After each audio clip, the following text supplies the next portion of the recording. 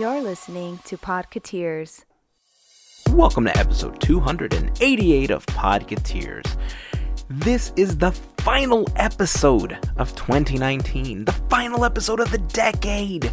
And in this episode, we recap all of the Armchair Imagineering episodes of 2019. We had a bunch of great ideas and some that, well, weren't. But hey, it's blue sky, right?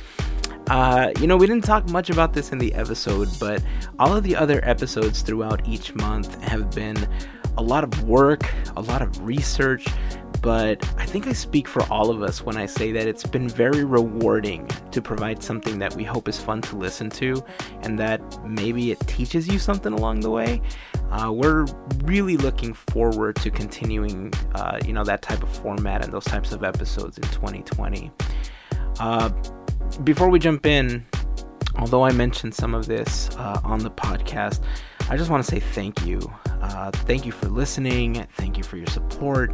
It really means a lot to us that you take time out of your day to listen to us and to support us, interact with us, and recommend us to others. It's been a great year with a lot of growth for the podcast, and that couldn't have happened without you. And of course, a very special thank you, as always, has to go out to our podcast fairy godparents, the FGP squad, because it's their monthly support via Patreon that has played a really big role in helping make these episodes possible. So I just want to extend our gratitude to all of you and tell you that we appreciate all of the support that you give us in whatever way you do it, whether it's using our Amazon link, just simply telling somebody about the podcast. It doesn't matter. It all collectively helps us grow, and we're very appreciative of that. So thank you. I think it's time to jump in. It's a long episode because we had a lot to go over. So regardless of the holiday that you celebrate, I hope that you're having a wonderful time with friends and family.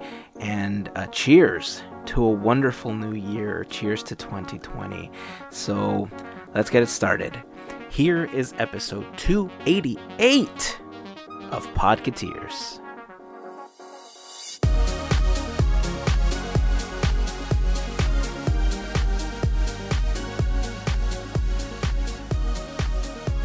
Y'all ready for this? This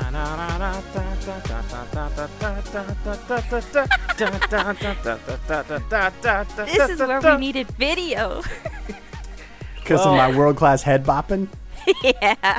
Well, I figured that's a song that Gavin's familiar with because they play it at the round ball going through the circle thing arenas. Yeah. What's it called? Basketball? It's called hoops. Hoops? Hoops. Yeah, I don't know about that, but I know that's a song they play, and then people burst through paper, and then they start posing, and then there's pictures. This might be high school basketball that you're referring to. What? I think so. I think I'm out of the sports game, so to speak. I don't think LeBron crashed through a piece of paper since he was about 17 years old. I don't believe it. Yeah. I don't believe it. It seems like something he would do on a regular basis. Maybe in his driveway with his kids. He's like, I'm LeBron James. Get that paper up for me. That's how it works. Sports, athletes, and stuffs. Yep. It's like you're an expert. That's right. So this is the last episode of the year. Yep. I know. This It's all come down to this. The Happy Holidays, Merry Christmas, Happy New Year episode, because although we're going to be recording the next episode in 2019, it's going to be released on the very first day of 2020, a brand new decade. And I'm pretty excited about next year. There's a lot of changes coming. There's a lot of personal improvement changes that are happening, and it's good. I'm looking forward to it. Sweet. Yeah. It's hard to believe 2019 is already over. Yeah. This Right? decade, man. Yeah. What a crazy, crazy time. Although I am thinking about next year, I think in my head, all I keep thinking is, does your heart hold the magic of the holidays? Is it filled with warm memories, just waiting to be discovered again? Well, now is the time to open your heart and believe in that magic. And remember those treasured moments. Oh, they're still there, deep within you, waiting to touch you once more. So come along as the magic of the season leads the way. Can you remember how Christmas makes you feel? That special... Come on! Come I on, don't know nobody... what this is. You were perfect on yourself by yourself. Yeah, we were just letting you go on your own little journey Right. there. I don't know what that is, though. Are you... Seriously? Yeah, what is that? That's from the Disneyland fireworks. Yeah. Oh, I haven't seen the holiday fireworks. Yeah, it's my favorite time of year, man. And Disneyland decided to kick me out the joint. Ah, I think we're all in the same boat. Yeah, we are. It's okay. I'll just sit here and be like, remember the caring, a season worth sharing. Believe in the magic of our lives. Just open up your heart. See, what we would be doing is getting the snow ready. Yeah, there you go. See, We would be fireworks are making going like the off. bubbles and everything. We'd be the backup. We should do a YouTube video next year when we're blocked out again, and we'll do that version. We'll It's find a just like main being street. there. We'll find a main street somewhere because they're all over the place. And then we'll take a little video of that main street, maybe in Anaheim. And then, like you said, we'll get some bubbles. Gavin will stand in the background and basically beatbox the fireworks. And I'll There we just go. Run around singing in the bubble stream. I feel Oh, that's magical funny. already. That is funny. Okay, well, this is going to be a really good episode because we're going to get a chance to recap basically every single Armchair Imagineering episode that we've done in 2019. This has been such a fun concept. You know, we had done Armchair Imagineering before, but it just kind of came up here and there. I think we did maybe 2 or 3 episodes, maybe 2. I don't remember. But the point is that it wasn't as consistent as we did it this year. So when Gavin brought up the concept at the end of last year and said, hey, we should do this. Oh, man, I didn't realize how fun and how stressful and how much I was going to hate Gavin on some months for picking certain topics. So But this you know is what? this is the episode where you guys present me with my championship trophy, right? I mean, look, we tallied up all the votes, and I'm sorry to tell you, What? you didn't win, buddy. This is a travesty. It's hogwash, I say. Something's rigged. Well, you know what? It's funny. I wanted to get some feedback from listeners as far as like what their favorite Armchair Imagineering episodes were so that we could talk about them in this podcast. And we did get some responses. We'll talk about them later on in the episode. But then FGP squad member Anita kind of summed it up. And I wasn't really thinking straight when I posted it, but she says, "Oh man, there's so many. You're going to have to remind me about them." And I thought, that Yeah. even applies to me because even I don't remember all of them. Right? So I think we're going to repost the same question after this episode goes up, and it'll be interesting to hear, what stands out the most for some of our listeners, and we'll talk about it in the next episode, obviously. We did, like I said, we did get some feedback on some of them, and we'll touch on a couple of those later in the episode, but I think it's time to get started, because we got 12 months of podcasts to go over, guys. Bring it. Let's see. I don't even think I remember much.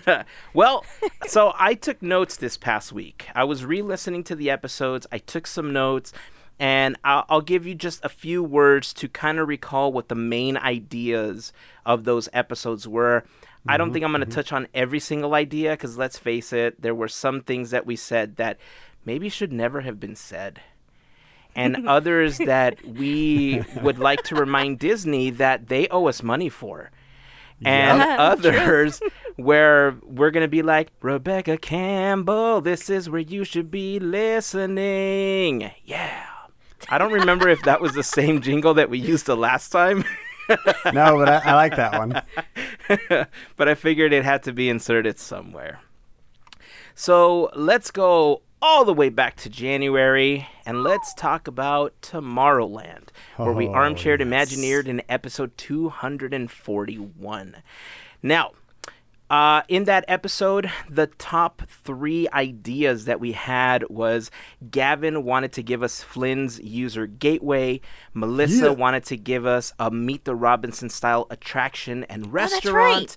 And then I wanted to just rejigger all of Interventions and turn it into the Axiom in a very Void style attraction. A dark ride and stuff. So that's also the episode where Gavin tried to make Fetch happen, and it just didn't happen, but that's okay. We love him anyway. All right. That's hilarious. So where do we want to start with this? Because there's so much we can talk about. How do you want to approach this? I mean, I just kind of wanted to walk down memory lane, so to speak, and talk about the things that we still like think about and are like, yeah, that's a great idea.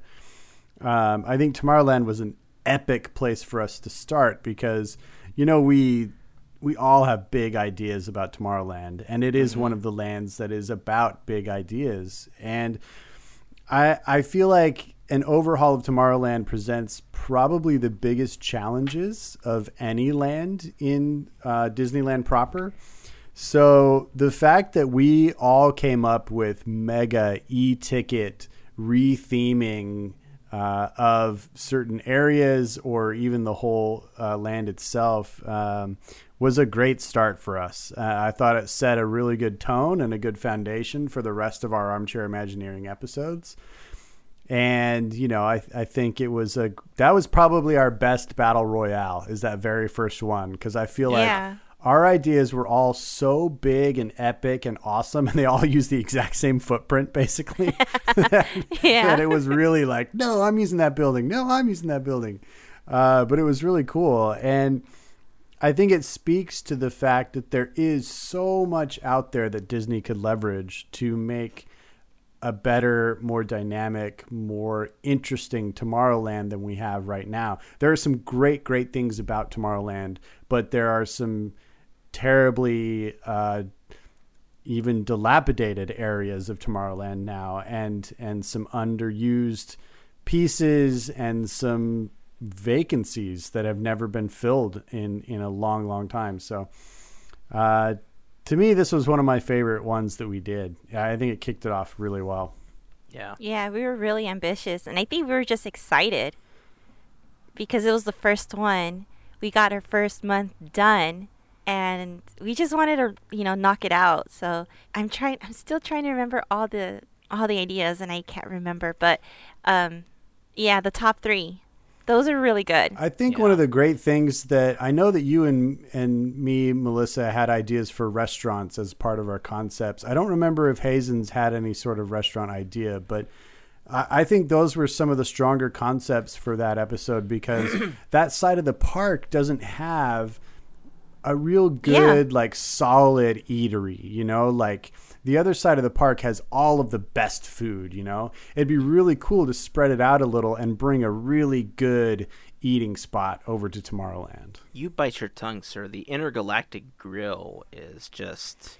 Look, I mean, I like a $14 tiny hamburger as much as everybody else, but $14 tiny dry hamburger. Oh, I forgot the dry part. Yes, the magical dryness.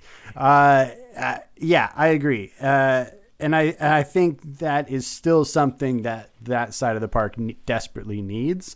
I'm glad that they are coming through with their promise to invest this upcoming budget in existing things, with refurbishments and, kind of continuing Project Stardust, so to speak. But I really want them to do some work in Tomorrowland and bring us some new offerings. And I think a restaurant is a key element to that. Yeah. My idea did not have a restaurant as part of my original pitch. However, I think the Axiom had so many shops and restaurants and amenities on board the ship that it would be simple to incorporate them.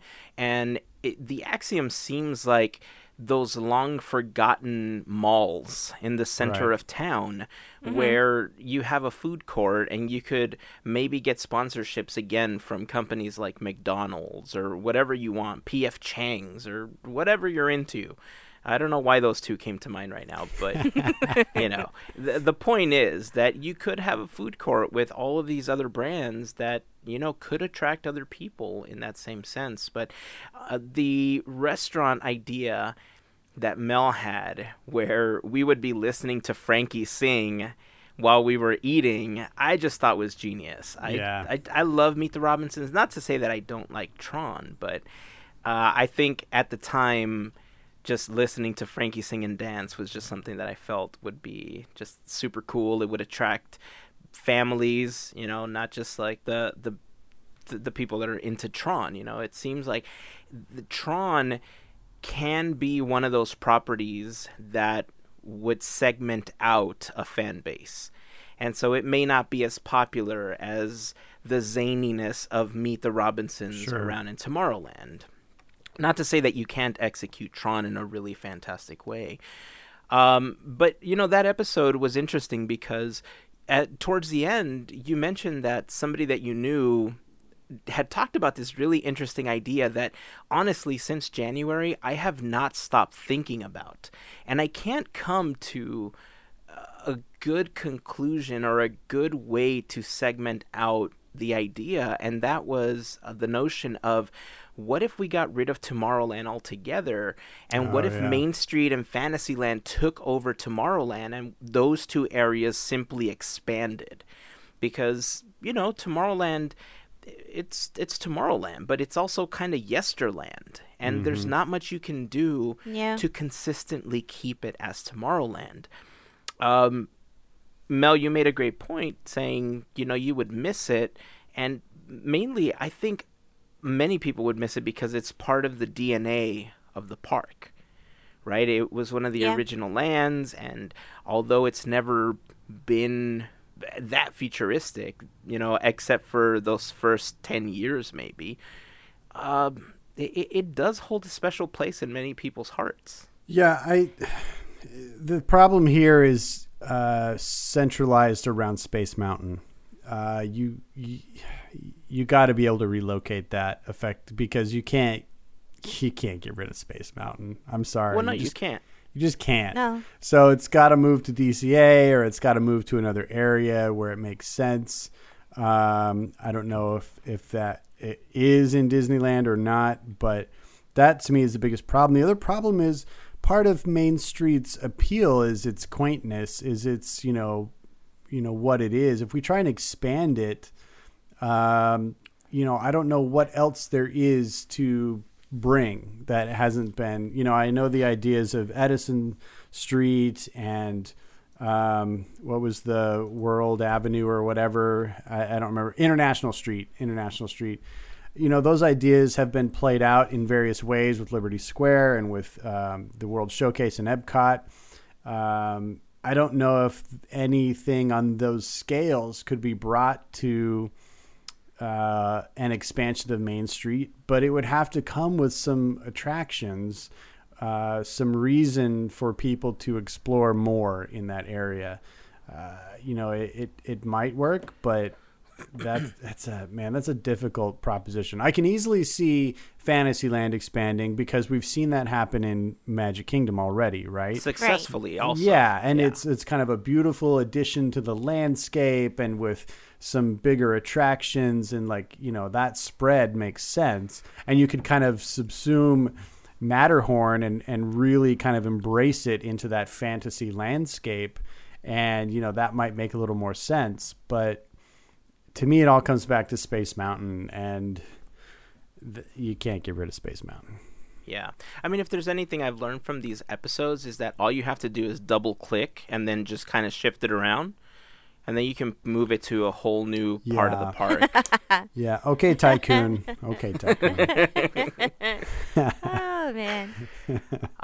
Okay. So I think that there's a lot of great ideas that we talked about in this episode, but if I'm going to be subjective, I'm going to say that I think Gavin's is the most realistic this episode. I think the having Flynn's user gateway and having the tiny little city and the restaurants and everything the way that you described it, I think is not necessarily future proofing it in Tomorrowland, but it does a much better job of giving us more longevity on the idea and the execution than some of the other things. Not that the Axiom wouldn't, but I think that as popular as things like Electronica were, and as popular as things like the Tron coaster are around the world, I think Flynn's user gateway would be the best idea really to execute. If we had like the money and said, hey, you have to make a call on one of these,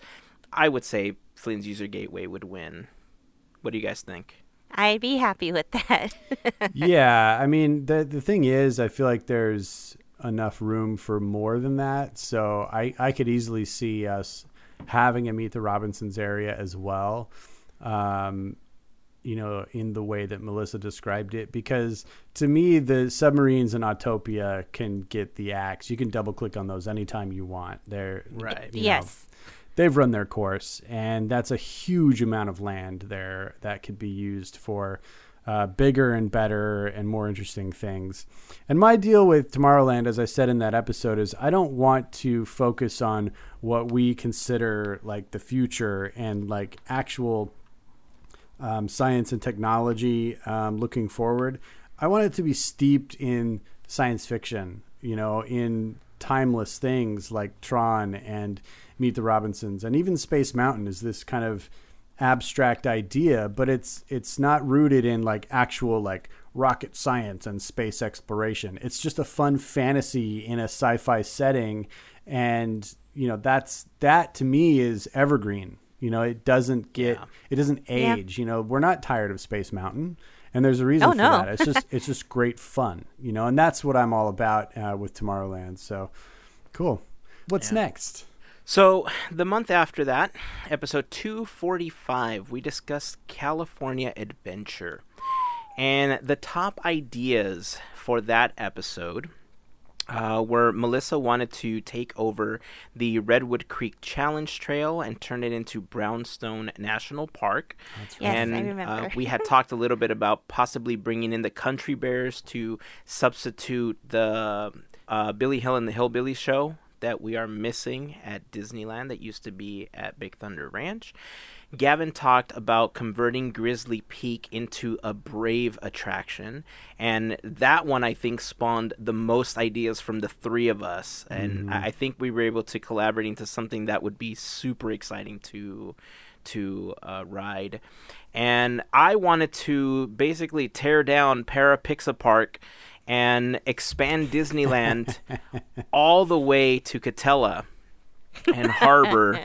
And it did pose, when I was listening back to this episode, I think when I was thinking about it. You understood where you went wrong? Is that what you're about totally, to say? Totally. Yeah. I mean, it's one thing, it's funny. It's one thing to listen to these episodes after we're done recording them as I'm editing them, because I'm not listening to them for the sake of listening and paying attention and trying to really take in and soak in all that information. I'm making sure that we remove all the sneezes and the coughs and all the knocks of the microphone, so that it's different when I'm editing. But I think this was so great going back to listen to all these episodes this week, because it really did allow me to listen more subjectively. And you made a lot of really great points about how the expansion that I had proposed, where we tear down most of Pixar Pier or Paradise Pier at the time, or whatever it was, and expand and put Batuu back there. There's still some things that I feel would still work or would have worked had they been done a certain way, like putting Batuu back there. I still think that could have worked. But the idea of expanding out and making it like an Epcot type rotunda Melissa with the other castles and the other princesses, and then the separation of Sleeping Beauty Castle and the Esplanade. Like, when I heard that back, I was like, dude, what were you thinking? How dare you? Especially with the train and the berm and everything. Yeah, you went full on tycoon with that one. Yeah. You were just picking things up and moving it like one of those little slidey tile puzzles. You were just moving things around wherever you wanted. Yeah. So I admit I went a little too far on that one. But you know what? It was still fun. I think there was a lot of great things that came out of that. One of the great things that Melissa brought up during the Grizzly Peak portion of it was we were talking about the hard transition between being in Scotland and being in San Francisco from like one turn to the next. And Melissa had proposed that you would very lightly hear bagpipes and it would kind of start ramping up as you went through. That was almost, it's essentially how you walk into Batuu. Mm-hmm. You know, they slowly start ramping up all of those sounds, and I thought, okay, you know, we're on the same wavelength as far as, you know, how we transition and how we build some of these things, with the exception of the Epcot-esque rotunda. I think it all went pretty well. But that Brave attraction, man, you know, that was really good. Telling the story of Mor'du the way that we described it, and adding all of the elements with Merida, and yeah, I could totally see this replacing that attraction at California Adventure. Yeah, you know, it's interesting. I was thinking about this one in the lead up to the this episode, and I was thinking about the DCA attractions in general. You know, we've done a couple other Armchair Imagineerings in the DCA park. And I think the things that we like to look at when we are getting creative are the attractions that remain from DCA 1.0 that still don't quite feel Disney or Disney enough. And to me, like, it was a no-brainer to focus on the attraction that was originally intended to be the icon of the park. We quickly know that was, you know, transitioned to the Mickey's Fun Wheel when they realized that was, you know, the picture spot after a certain point.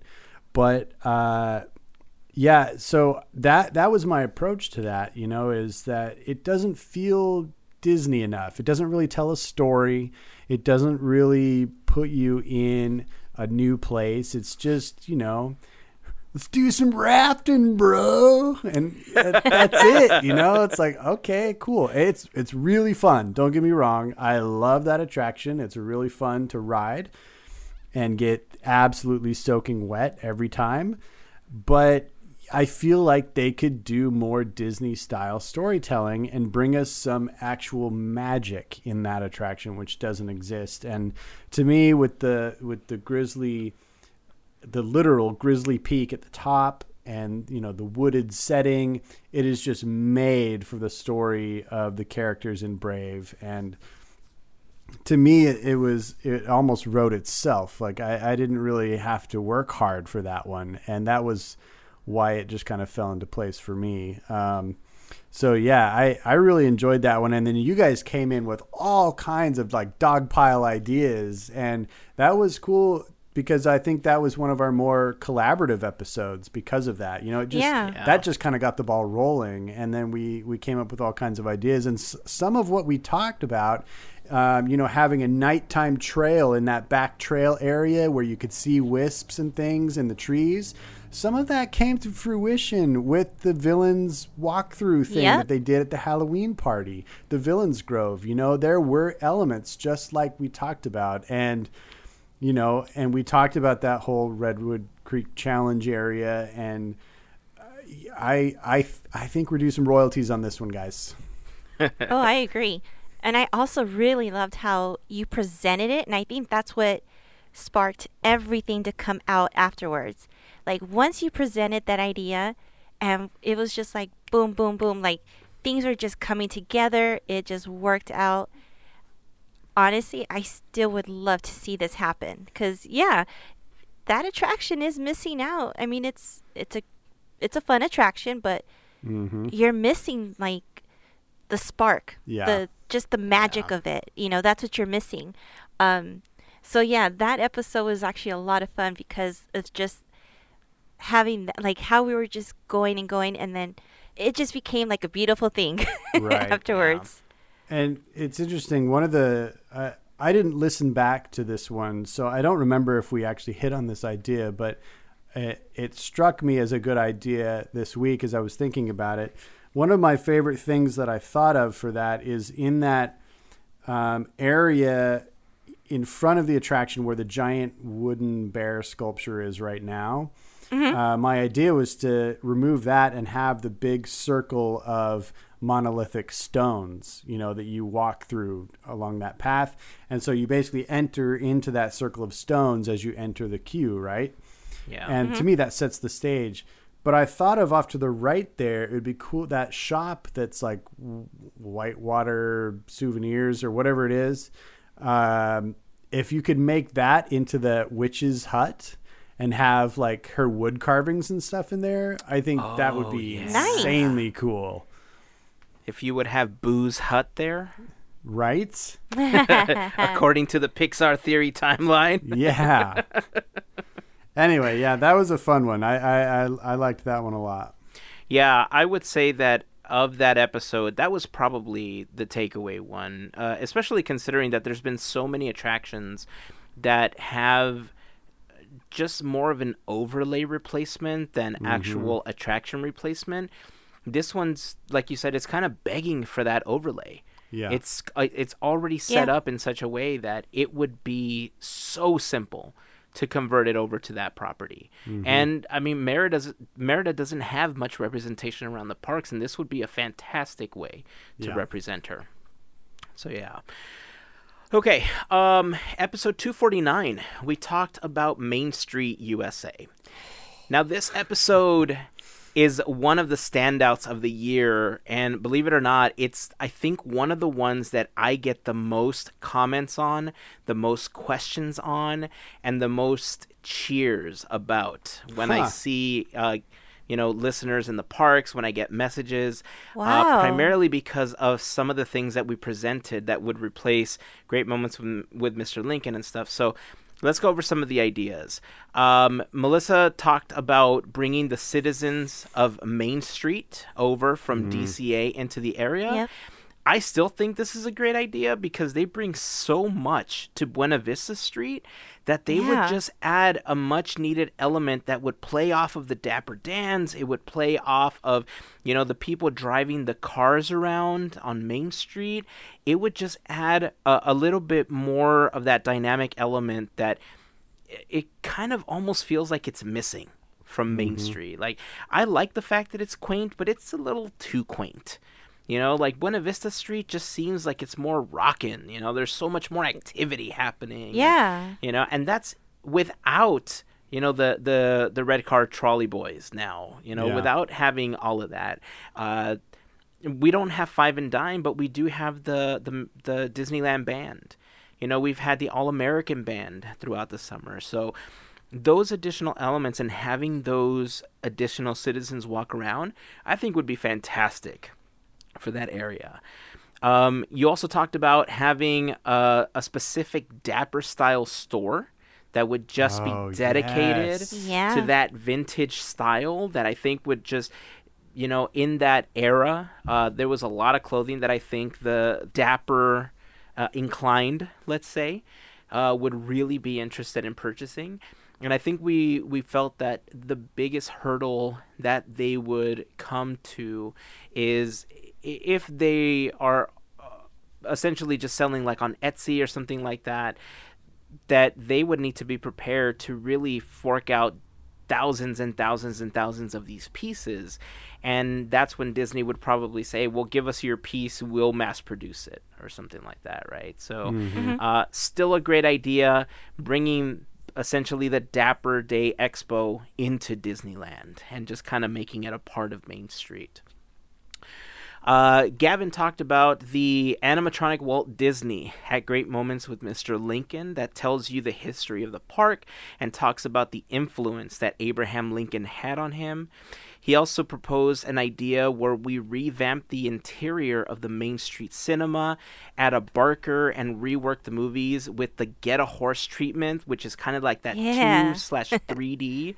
And then I talked about maybe adding some Oswald cartoons to kind of mix in with the Mickey cartoons and kind of bringing Oswald into the mix, especially considering that he's no longer at California Adventure. And then, of course, the idea that made it to Epcot, right idea, wrong park, Cherry Tree Lane behind Main Street. Mm-hmm. This was Yep. this was the idea that I think a lot of people, it stuck out in a lot of people's heads, and especially when we got the announcement at the D23 Expo, that's all I could think of. It's like, whoa, right idea, wrong park. Is this how they get around paying us? How does that work? Ridiculous. They're just they don't want to give us our due, apparently. So the ideas that I proposed that episode were having a Walt Disney family style museum in a certain part of the park, maybe taking over the gallery so that we kind of had like a mini version of the museum here accessible in Anaheim. I proposed a 4D attraction that would kind of run the course of the Opera House and behind Main Street that would take you through the history of Disneyland narrated by Walt Disney. So kind of a trackless system.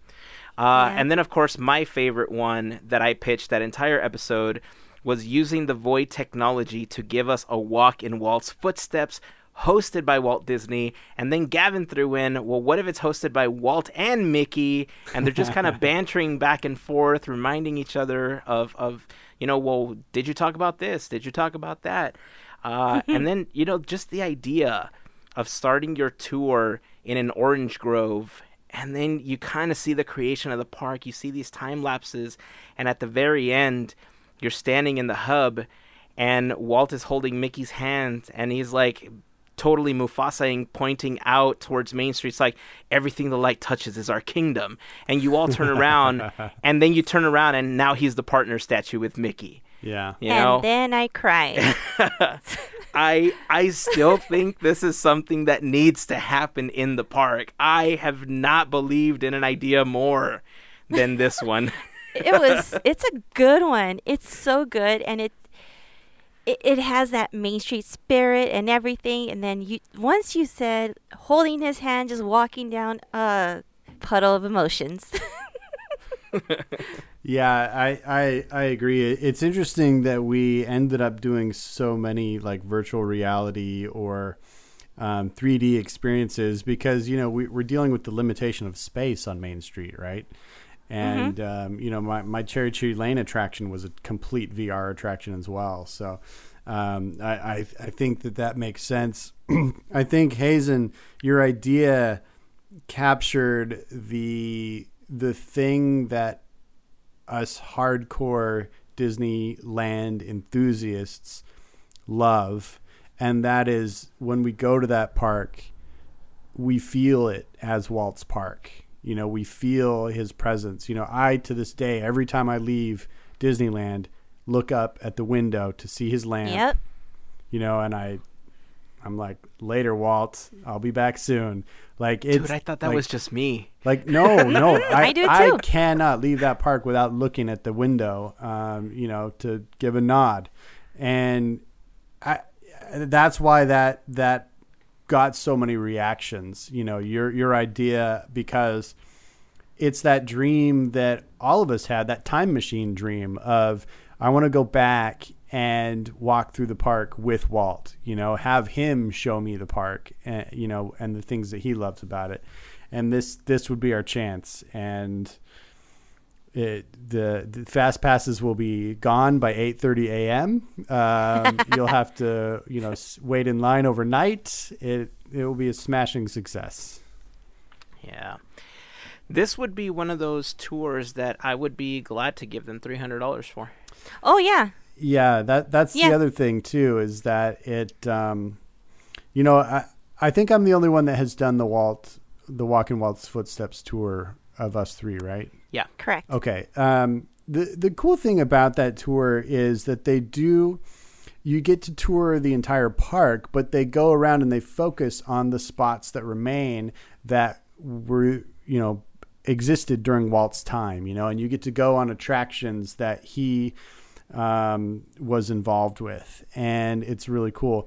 But all of those attractions in one way or another have been updated or changed, or in some cases even slightly moved from where they were originally.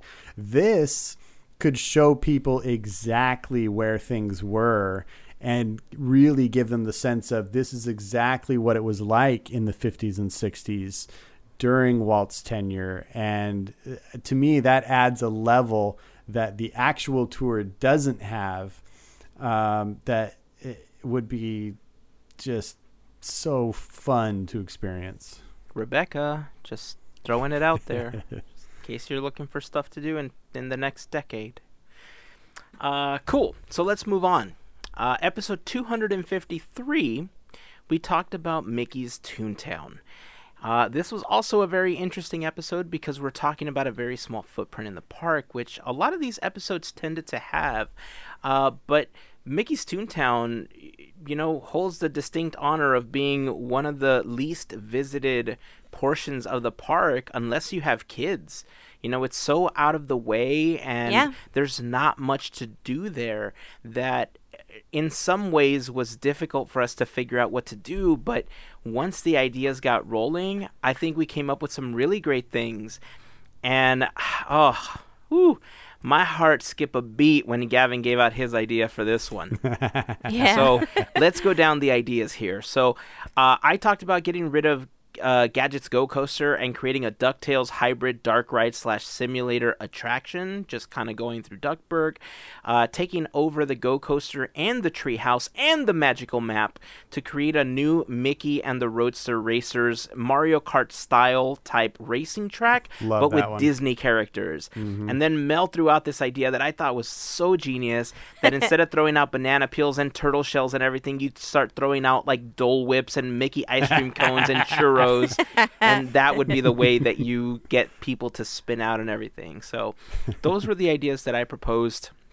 Mel talked about taking over City Hall and allowing you to walk into McDuck Manor, ending with a meet and greet with Uncle Scrooge, reincorporating the idea of the old acorn pit that used to exist in Mickey's Toontown, and creating the Money Bin.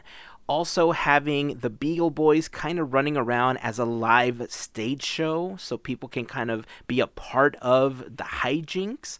Also adding a full diner called Daisy's Diner, which is sorely lacking in Mickey's Toontown. Mm-hmm. And also adding the Ranger Plane photo op by getting rid of the Jolly Trolley so that there was a little bit more rescue rangers to go along with Gadget's Go Coaster. Yep.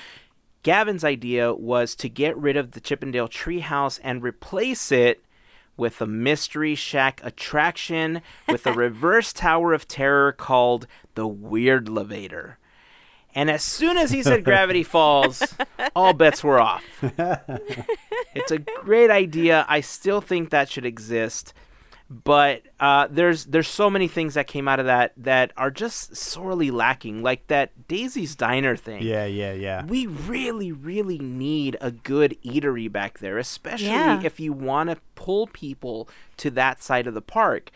I think if you have that area and open up a little walkway that can somehow get you between Batuu and the back of Frontierland, I think it would just be a lot easier to maneuver, and a lot more people would visit it, and something like Daisy's Diner would just flourish in that area. I totally agree. The cool thing about this episode is we already knew that Mickey's Runaway Railway was coming. So that was going to kind of take center stage in the future of Mickey's Toontown, and I think that's going to draw a lot of people to it.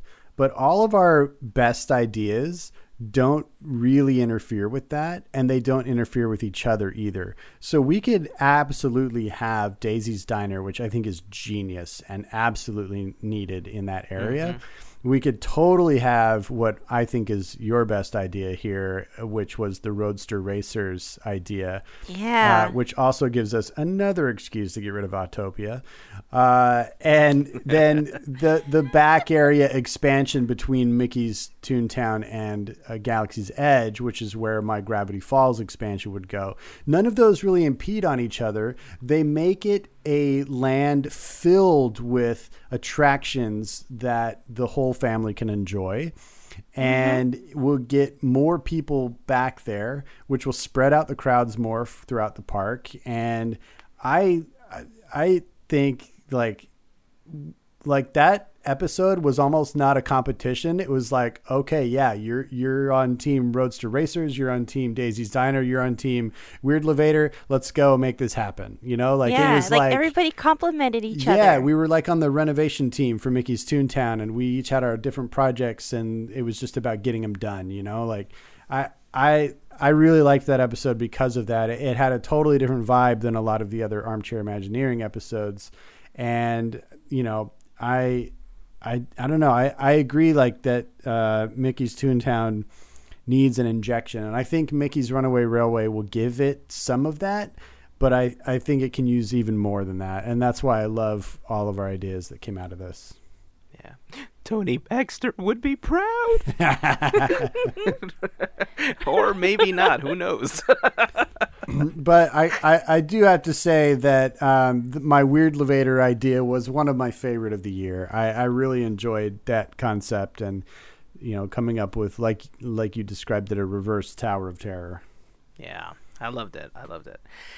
Okay, so episode 257, we Armchair Imagineered Fantasyland. Now this had some of the most ambitious ideas, especially from me, because, you know, I tend to like to break things down and put new stuff up, and I'm not sure if this was the episode where Gavin's... No, that was the Epcot Rotunda. I think that was the DCA one.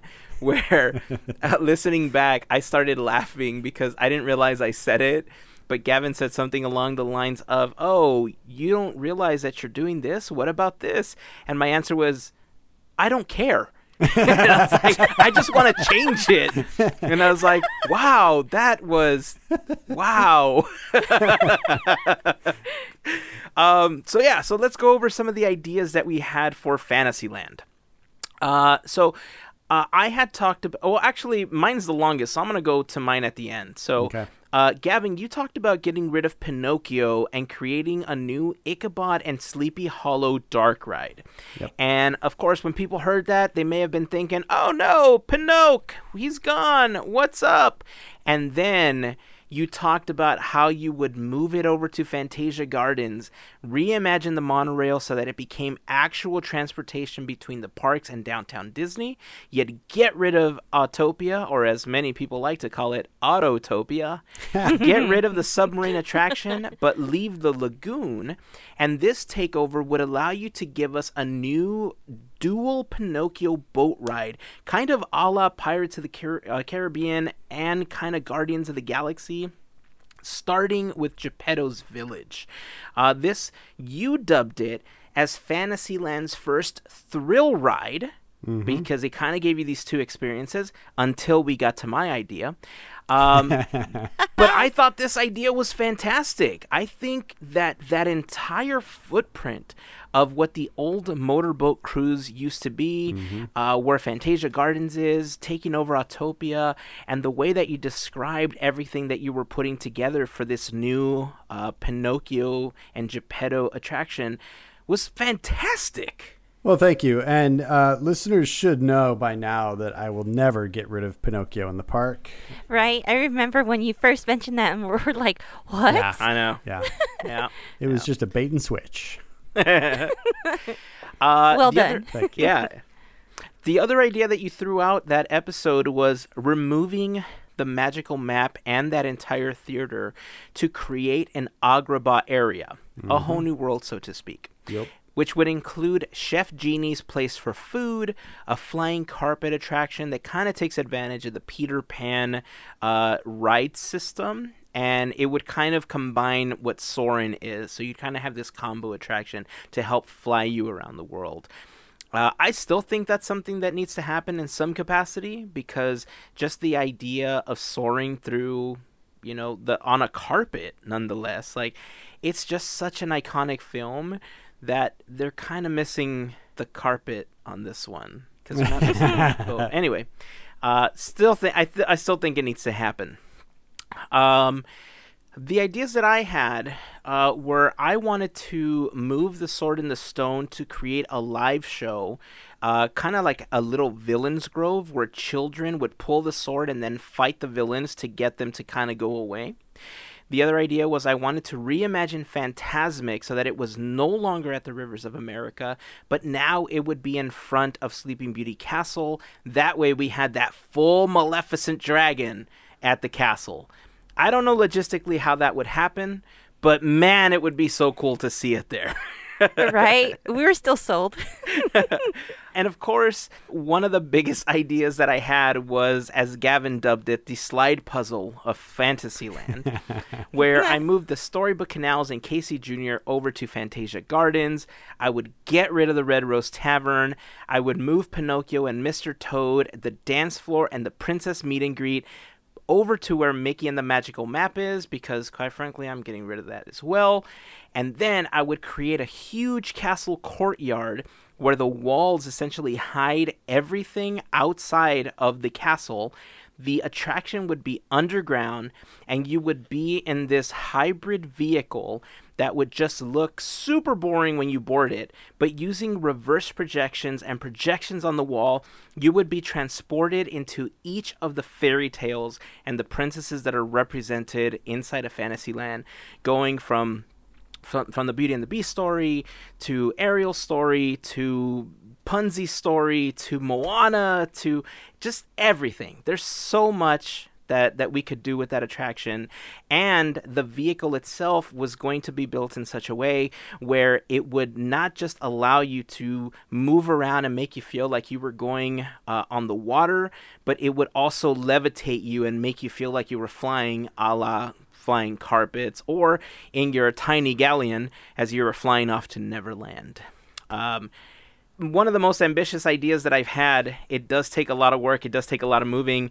And look, I know that you guys make fun of me for double clicking and moving stuff. But look, is Dumbo in the same place where it used to be? Is the pirate ship in the same place where it used to be? What about the teacups? No, things were meant to be moved. Yeah, that's a little different than moving the Storybook Land canal boats. There's water where I'm putting them. A little different. No, you're right. I mean, I think all of it could be done, but I think that would be like a 5-year project.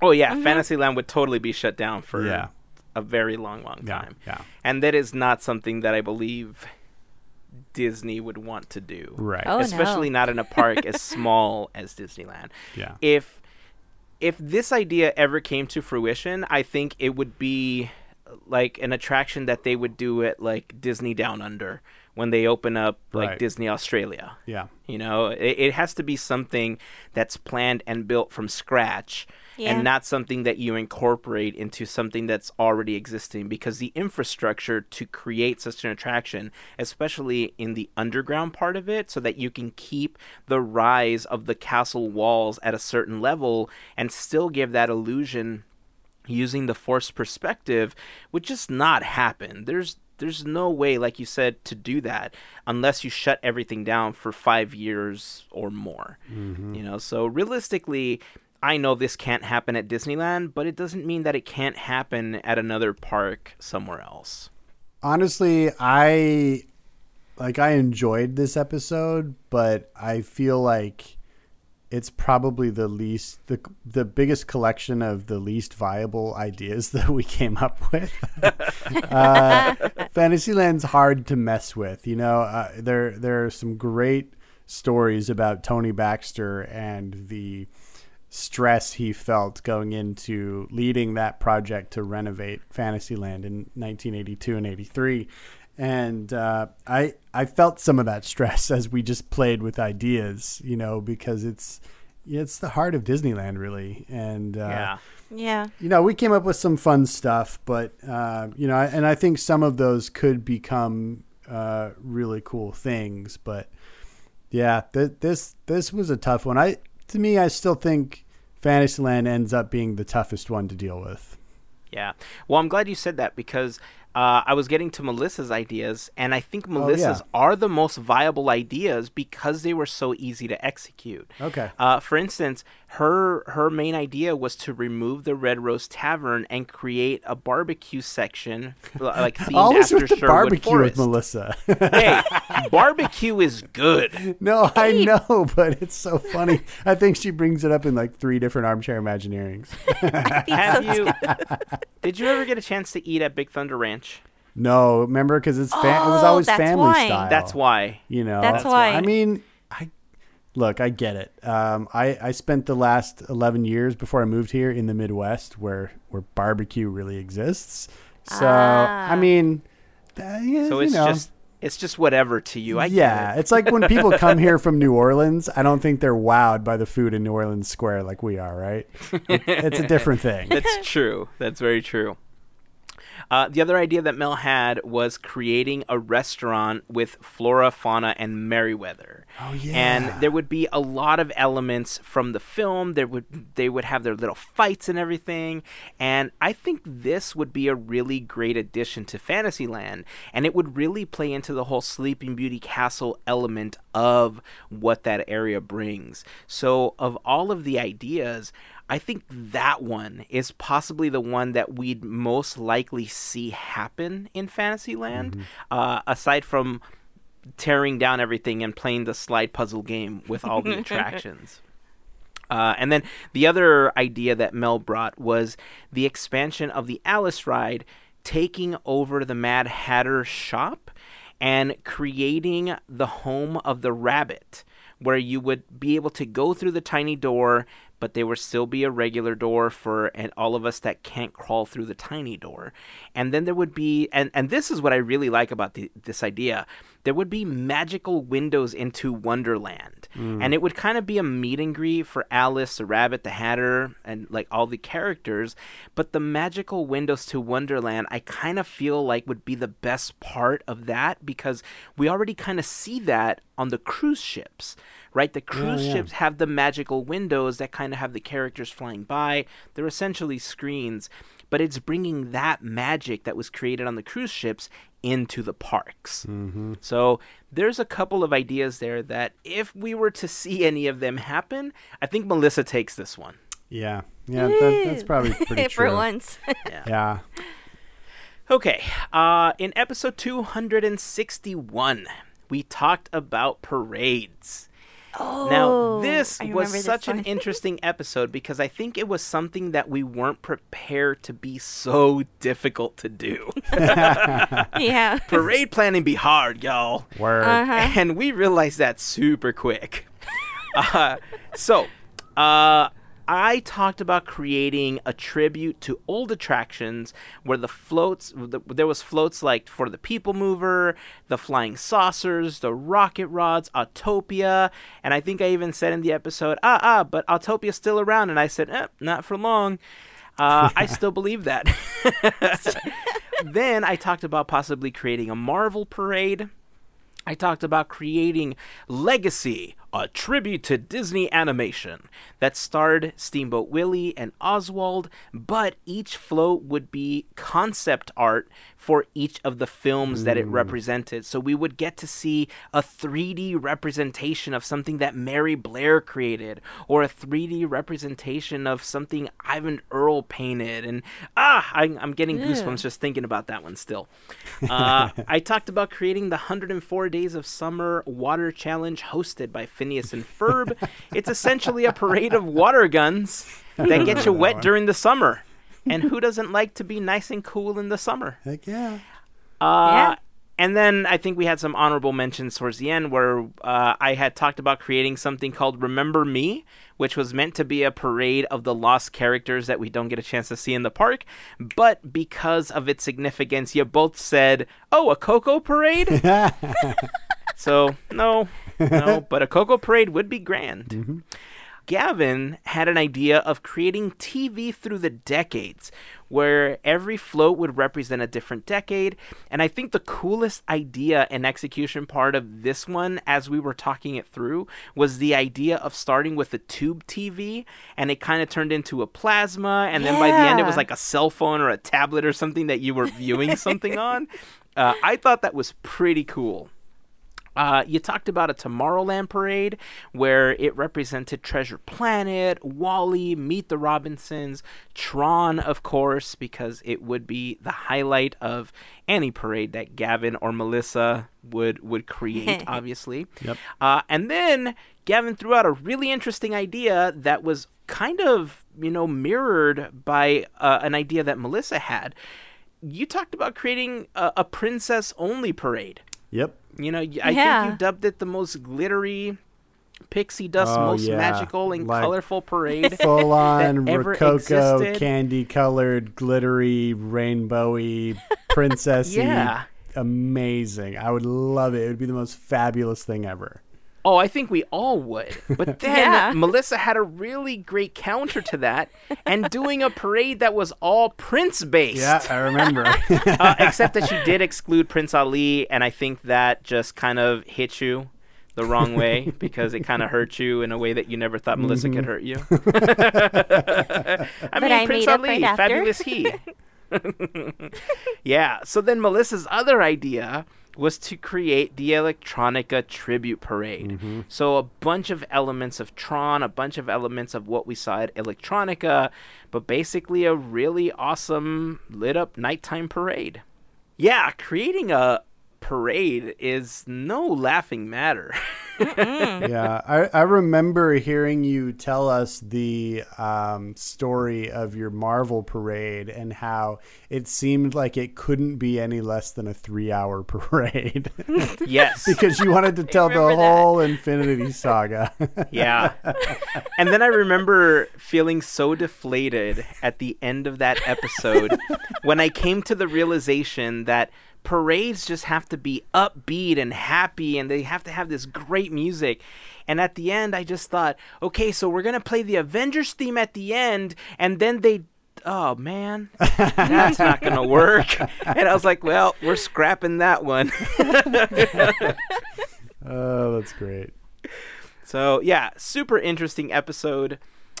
The All Princess and the All Prince parade, I think, are the real standouts here. I think they just pose a really interesting concept that I don't think we've ever seen in the parks. Like, I think we've seen like princess style parades, but there's always a prince with them. There's always, some element that breaks the princess only part of it.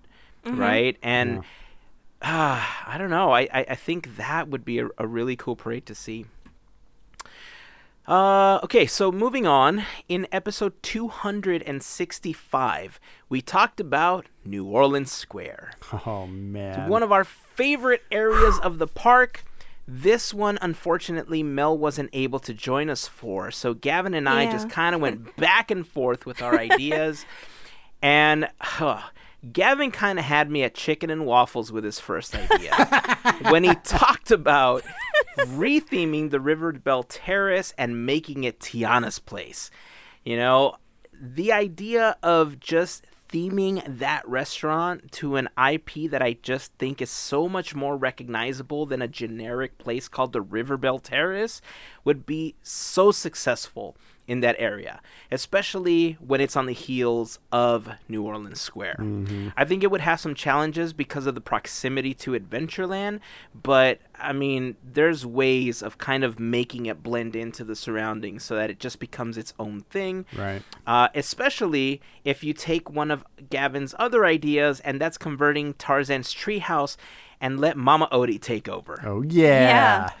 If you kind of had that in that section, I mean, that's half the battle. You know, you've already had a pretty hard transition into New Orleans Square. There's no questioning, is that Adventureland or is it New Orleans Square? No, it's New Orleans Square. That's where it starts. Yep. Bango Barbecue, Adventureland. Tiana's Place, definitely New Orleans Square. Oh, yeah. Yeah. So you also had a couple other ideas where you talked about you wanted to retheme the Rivers of America to Princess and the Frog. Then you talked about one of the coolest ideas also that came out of this episode was an attraction based on the Rescuers, where Yes. you would walk Yes. under the track, similar to how you do it going into Toontown now, but you're taking a property that sometimes is forgotten outside of the cavalcades, and you gave it a really good home riding around on a leaf in the bayou. Some of the ideas that I threw out that episode were having in the center of New Orleans Square dueling pianos, where you would have a couple of musicians kind of playing back and forth the way that you hear some of the ragtime players do on Main Street, but they'd be dueling back and forth, they'd be quipping at each other throughout their entire set. I just think it would be just super fun to see that. A dining package on the Mark Twain, where you would get an opportunity to have dinner riding around on the Rivers of America on the Mark Twain. Yes. I still think that's absolutely doable, and I still think that Yep. that's something that should be offered next summer. Bring the Museum of the Weird to the Haunted Mansion area, hosted by Dr. Facilier. Yes. You know, have the Shadow Man just kind of go in and tell us about all these weird things that are in his hall and in his Museum of the Weird. How great would it be if it's posed as his, right? Heck yeah. Right. And then the idea that would take over Gavin's Rescuers attraction would be to create a Hyperion-style theater, which would kind of have a Wicked-style show based on Dr. Facilier and telling his origin story. So you have this entire Broadway-esque show just based on Dr. Facilier. If that doesn't happen at Disneyland, it has to happen on Broadway, dude. Something. I believe in that idea so hard that if Write it it, doesn't man. happen, like, I'm going to start writing that. Yeah. I forgot about that theater show. That's a fantastic idea. It's interesting how much we both focused on The Princess and the Frog here, and how they created this film set in New Orleans, and yet it's so drastically underrepresented in the park. You know, I think we still Agreed. see Facilier walking around with a fair amount of frequency, but I hardly ever see Tiana in New Orleans Square. Like that's there's something not right about that. That's just, Yeah. you know, I really liked the idea that you started out with here, with my River Belle Terrace and the Tarzan's Treehouse takeover, because, you know, New Orleans and the bayou and the swamp, I mean, it's a great segue from the jungle to the swamp to New Orleans proper. So, like, to me, that segue made sense, to have Mama Odie's tree and Tiana's place there as your segue out of the jungle into the swamp and then into New Orleans Square. I think I definitely overwrote the Rivers of America idea I had with my later Frontierland idea that I have, which I think is way stronger than this one. So we'll talk about that in a minute. But, you know, I do like the idea of this theater experience that your Facilier idea is. And I think to have another big show, kind of like the Hyperion Theater that you mentioned, and since I think every one of us at some point or another has gotten rid of the Fantasyland Theater and the Magical Map, right? Yeah. So we kind of need another sit-down theater experience at Disneyland, and I think that's a great spot to do it. You could have it outside the berm, so you can have a pretty big building and do it upright, because I think what they do over at the Hyperion is so impressive. It's amazing that you can walk into an amusement park and see that quality of a show in a big, beautiful theater like that. And I think they could do it right and do it up real elegant New Orleans style. Yeah. And I think it'd be great. You go have dinner at Tiana's, then you go see this show to hear about Facilier. That would be an amazing, magical evening. Well, thanks. I like that idea too. I think I'm going to start writing it. You should, man. I'm just going to start writing That's it. great. All right. So moving on to episode 269, we armchair imagineered Frontierland. This, Woo! man, Frontierland. This is where Hazen hit a new level again. Yeah. This, okay, so I'll get to that in a moment. So let's talk about the other ideas. So Mel had talked about taking over Tom Sawyer Island and adding Pocahontas and having Grandmother Willow in a show. I think that complemented the idea that Gavin had talked about when we started the episode about also creating a brand new boat ride that would kind of give the river to Pocahontas just around the river bend. I mean, you say complimented, but it's just a nice way of saying she stole my notes. This is where the note stealing began. This is when it starts. Yeah, and like every episode after this, one of us steals somebody else's idea inadvertently. So this is where it began. So there was that. Gavin talked about removing the shooting gallery and adding a themed portrait studio. And then Melissa talked about kind of having a bibbidi-bobbidi boutique style experience as well to kind of get a little glammed up and everything before you take your photos. You know, other theme parks have something like this, and I think it's very successful for them. Parks like Knott's Berry Farm, just down the road from Disneyland, have something like this. And I remember doing this with a group of friends, and I talked about it that episode that it was first proposed. I thought, this is, I don't know, like, this doesn't seem fun. And then we did it, and it was one of the funnest things I've ever done, just kind of dressing up and, like, getting into character and everything. I was like, man, we need to do this again. Well, and the key to that idea too, though, is that it has an AR element to it. In that you'll be standing there with Woody or Jesse or other, Western characters in the Disney canon. Right, on Mars with John Carter. Yeah, that's exactly. right. I remember that. Or with the Lone Ranger, or that's right. other people. That's right. Or Captain Jack Sparrow. Who knows? Who knows? In any one of the 84 films he did for Disney. Word. Then we got to a really interesting idea that I think Gavin and I were on the same wavelength about, but I still think this idea would just kind of work so well. And it started off when Gavin talked about updating the Golden Horseshoe Review with vaudeville acts, rotating acts, having some new food. And then he kind of had me at, it's going to be like a bar/saloon. And then he said non-alcoholic, and he lost me. But I think when we were both on the same wavelength about having these vaudeville acts, I proposed that we bring the Muppets and have them do a variety show at the Golden Horseshoe Review. Yep. I still think that would work. Oh, 100%. 5 stars. Definitely. The fact that it hasn't already happened yet is the most disappointing thing I can think of. Like, this has to happen. Yeah. And then, of course, we get to the idea. Your face. So ridiculous. that redefined ridiculous in armchair imagineering. And look, going back to it, again, this was one of those episodes where I kind of Epcot rotunda'd the heck out of this idea. Okay? And there was no boundaries, except for the fact that Gavin and Melissa kept telling me, no, you can't break everything down. And I just ignored them because this is blue sky, damn it. I'm going to do what I want.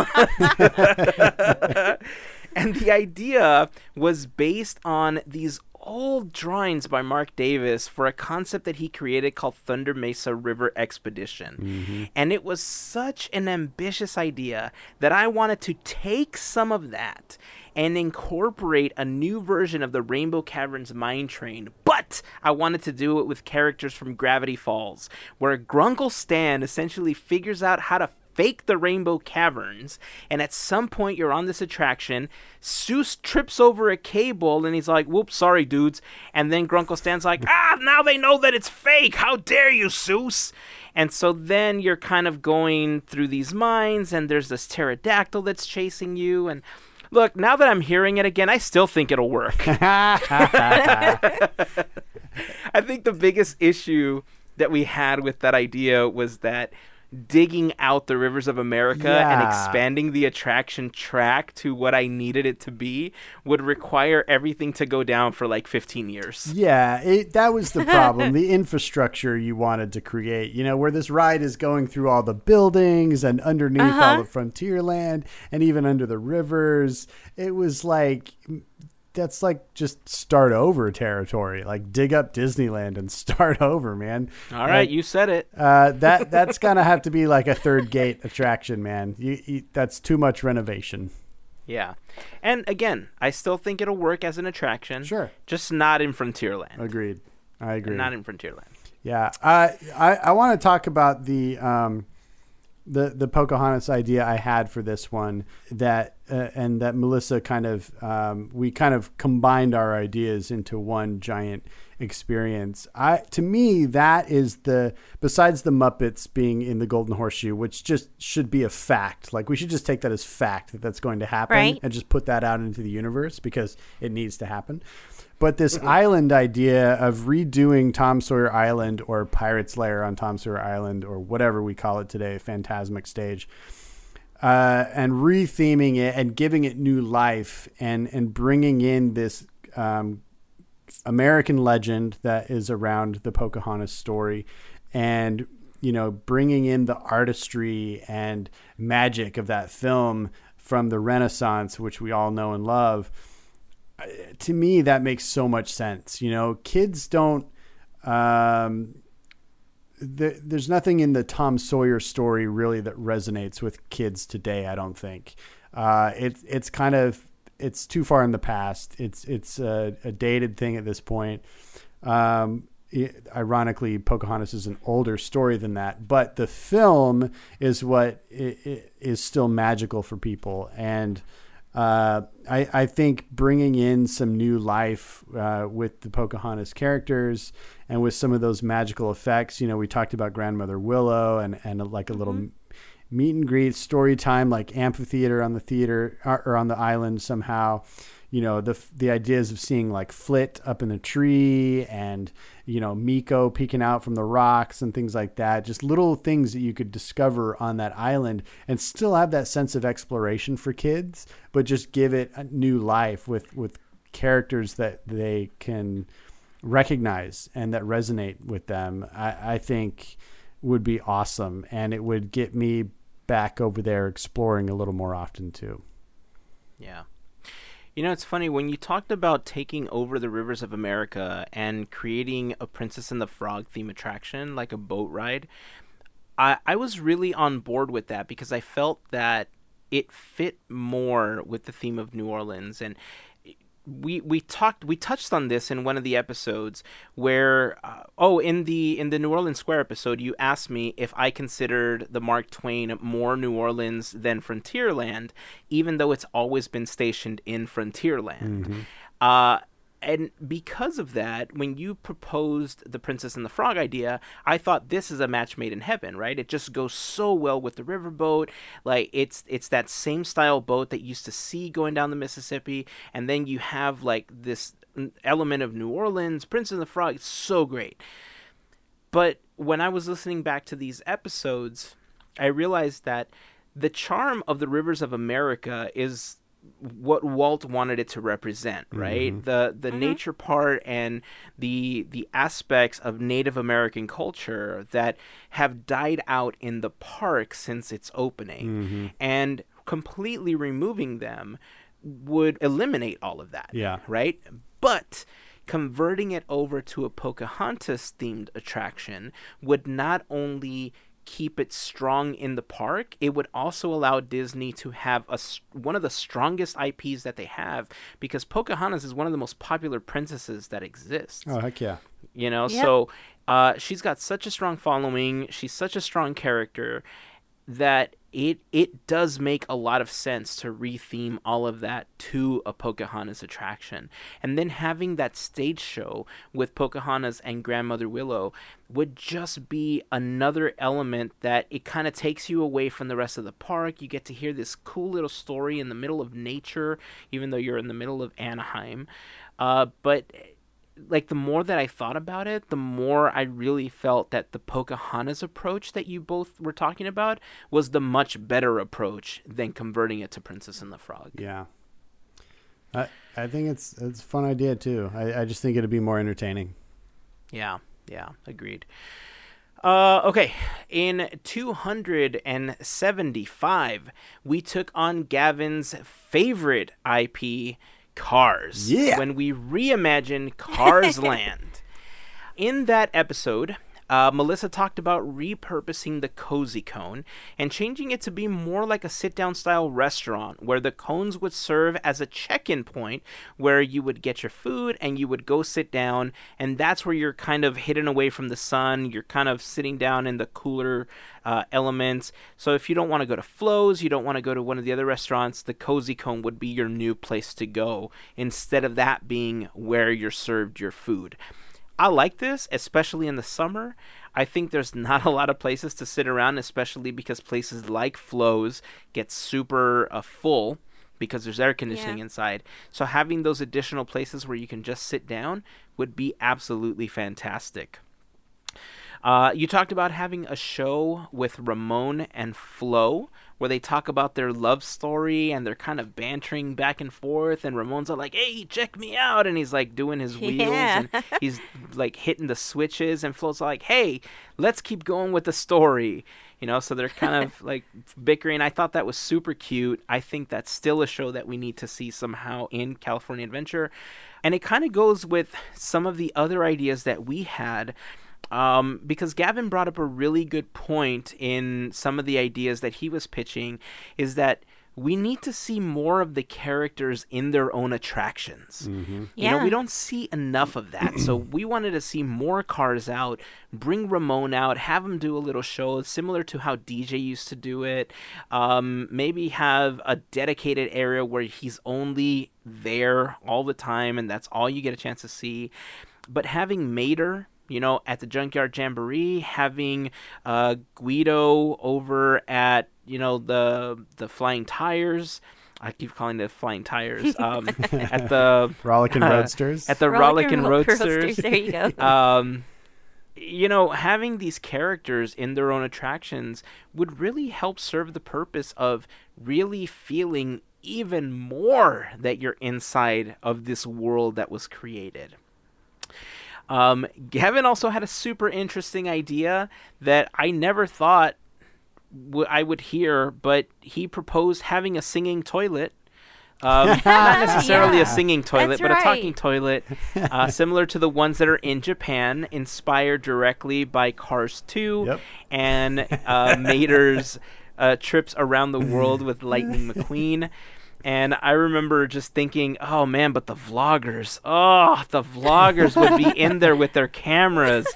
How am I going to pee in peace? And then we talked about possibly moving it outside, and it evolved into this idea that just merged really well with an idea that I had, where the toilet would have a screen and it would be giving you like commentary on this idea that I had about building this international raceway where you could build your own cars similar to the way that you used to be able to do at Downtown Disney, and you would race them. You would race for prizes. You would race for medals every day. It would just be ongoing races. And I thought, you know, it's a really cool way to kind of get engaged in that area, and it fits the element really well. Gavin also talked about creating a walkthrough where you would go into the courthouse of Radiator Springs to get your own cars or Radiator Springs driver license. You would go in there and you would see Judge Hudson, and he would, you know, make you swear in and make sure that you're going to be an honorable citizen of Radiator Springs. You would get your driver's license. And then we thought, well, that goes really well with the raceway idea, because now you have a driver license for the raceway. And just one idea built on another. Then he talked about bringing in the Planes franchise and taking over kind of that Soarin' building, expanding Cars Land all the way out into that area, and creating a brand new Planes-themed hangar where you would have planes around the world. And you would have that franchise kind of flying through, very similar to what Soarin' is now, but of course with the lovable characters from Planes. And Cars. And Cars. The whole and you would universe. eventually land in Cars Land. Then I talked about having a show that had Doc Hudson telling stories about Radiator Springs. Maybe you could have a stage where you're rotating characters and different characters are kind of telling you their own stories. Maybe race stories that they remember from watching Doc race or something. I don't know. You know, the opportunities of the stories that you can create for that are endless, especially if you have Mater up there telling his tales. Yeah. The more I thought about it, just having Mater be up there telling you one of his stories, that would be a blast. I know. Especially if it turned into one of those like turtle talk crush things where like he interacted with you and he's like, hey, how many of you have this and this? And everybody's like, oh, me. It's like, oh, you, red shirt over there, you know, and like, and he interacts with the kids and stuff. Super cool. I love it. Heck yeah. I had a very similar idea to Gavin's about the Soarin' style attraction based on Planes. But I think Gavin's, fit the structure of what we were creating a little bit better. I talked about having the little flying car beetles just kind of hovering around Cars Land. Because, you know, where do you go that there aren't bugs flying around? Right. You got to have those little beetles, man. Yeah, and then the idea that just stole my heart was Guido's Pit Stop coffee shop. Heck yeah. Where you're like, Guido, my man, my affogato. There you go. That one had both of us sold. And we were like, yes. Yeah, Coffee. I think that's the most viable idea of all of them that we came up with. And it goes to an underutilized space, which is the Blue Sky Cellar, and becomes, kind of an addition to the gateway to Cars Land. It's a perfect spot for people watching because that's the main avenue through the park. And we need more coffee shops. That don't include a mermaid? That don't include a siren. Yes, you are correct. Oh, a siren. We need an independent Disneyland or Disney coffee shop that serves authentic Italian coffee drinks and Italian sodas and such. This one to me, when I think back on it, is the one I want the most to happen. We came up with a lot of really fun ideas for this area, especially like adding more of the actual cars, which I think should just happen. But yeah, I was very pleased with this idea, and I still want it to happen because the little coffee cart in the middle there by the entrance to Paradise Pixar Land of Gardens is not enough. It's good, but it's not enough. We need more than that. So we do. This little cafe should definitely happen. Yeah, agreed. All right. So in 279, we made our way back into Disneyland proper when we talked about reimagining Adventureland. This, I think, had one of the coolest concepts. Mel, I think we all had a similar concept in this one, just executed slightly differently. But the idea of having an escape room, it's something that just needs to happen at Disneyland. Yeah. So here's the breakdown of the ideas for that one. So Mel talked about plussing up the Jungle Cruise by adding more elements of smell, adding more of a 4D element, so that it felt more like you were actually in this jungle. You smelled like some of the bananas when you went by the gorillas. I think when you made the joke of, when you see ginger snapping, you smell ginger snaps. I thought that was cute. But then you said we should call it the Terror Cruise on Halloween. And I thought, yes. The Jingle Cruise, I think, was just one of those fun overlays that happened a few years, and then it was like, oh, that happened? Oh, we didn't get it again? Oh, well. But the Terror Cruise... Right? I think that would be super, super fun, especially when you start seeing those beady red eyes and you start feeling the mist and you start hearing the growls and, ooh, yeah, it's good. I like it. You start hearing the hyenas and you see Scar just kind of come out, like in the darkness. Ah! Oh, so good. Yeah. So then you talked about having a new restaurant called Eye on the World, located at the top of the temple, which I called the Tip Top Temple. And you talked about using the ladder that you see in the queue for Indy to get up there. We talked about possibly using face recognition where you take a picture during your reservation. And when you get up there, Mara's all like, who seeks dinner? And like it tries to recognize your face to get in. I love this idea. I think the fact that you're at the top of the temple, kind of secluded from everything, is a really great place, like you said, to see fireworks. You have this prime location to kind of see the entire park, which isn't a visual that you normally get a chance to see.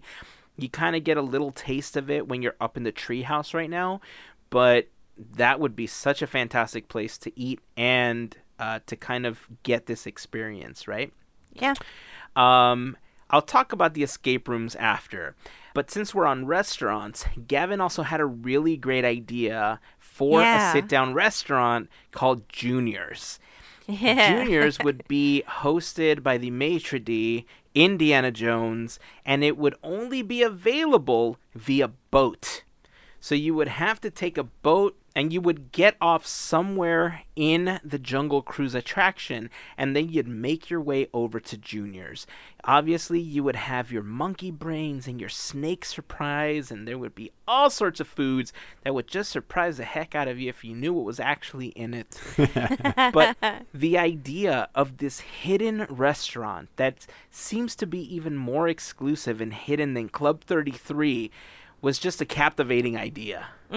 Yeah, I love the idea of having a hidden restaurant, for one, but one that you also board a special boat from the Jungle Cruise dock and take this through the river, and then you exit and a safari guide takes you on another trek. So it's like you're on this adventure, and then you get to this fantastic restaurant.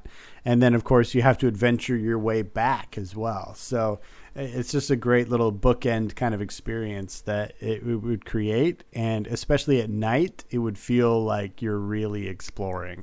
There's that element of surprise. You just don't know where you're going. Then you talked about also plussing up the Jungle Cruise and the Tiki Room with more realistic animatronics, maybe adding some Lion King elements to it.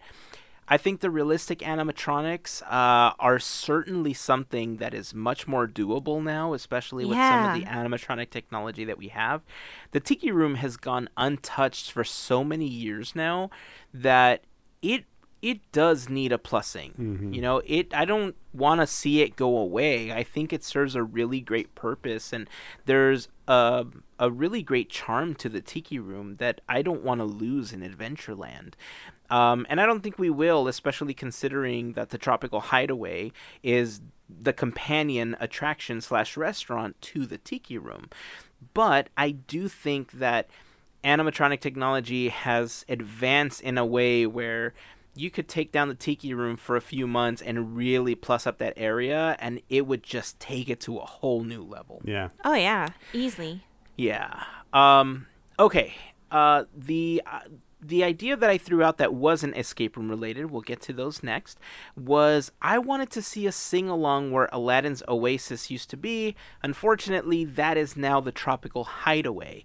But prior to that, I would have loved to have seen a stage with Baloo and Mowgli, with some projection technology where maybe you see Kaa kind of wrapping around the venue, and it's like this boa that's trying to squeeze everybody there.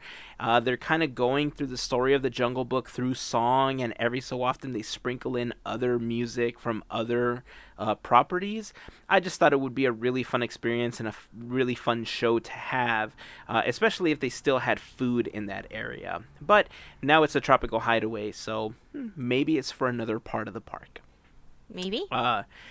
Okay, so now, the escape room clause of this episode essentially said that every one of us had to come up with an escape room without any of us knowing that we came up with an escape room.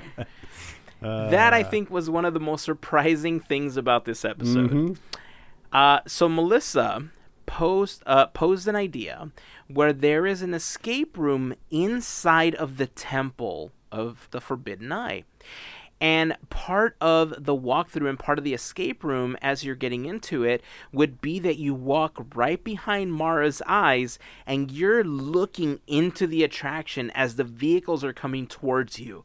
And that just, I'm getting goosebumps thinking about it because it's such a visual, it's a strong visual to see from Mara's vantage point. Yeah. Right? It's just the idea of that happening, I'm telling you, ooh.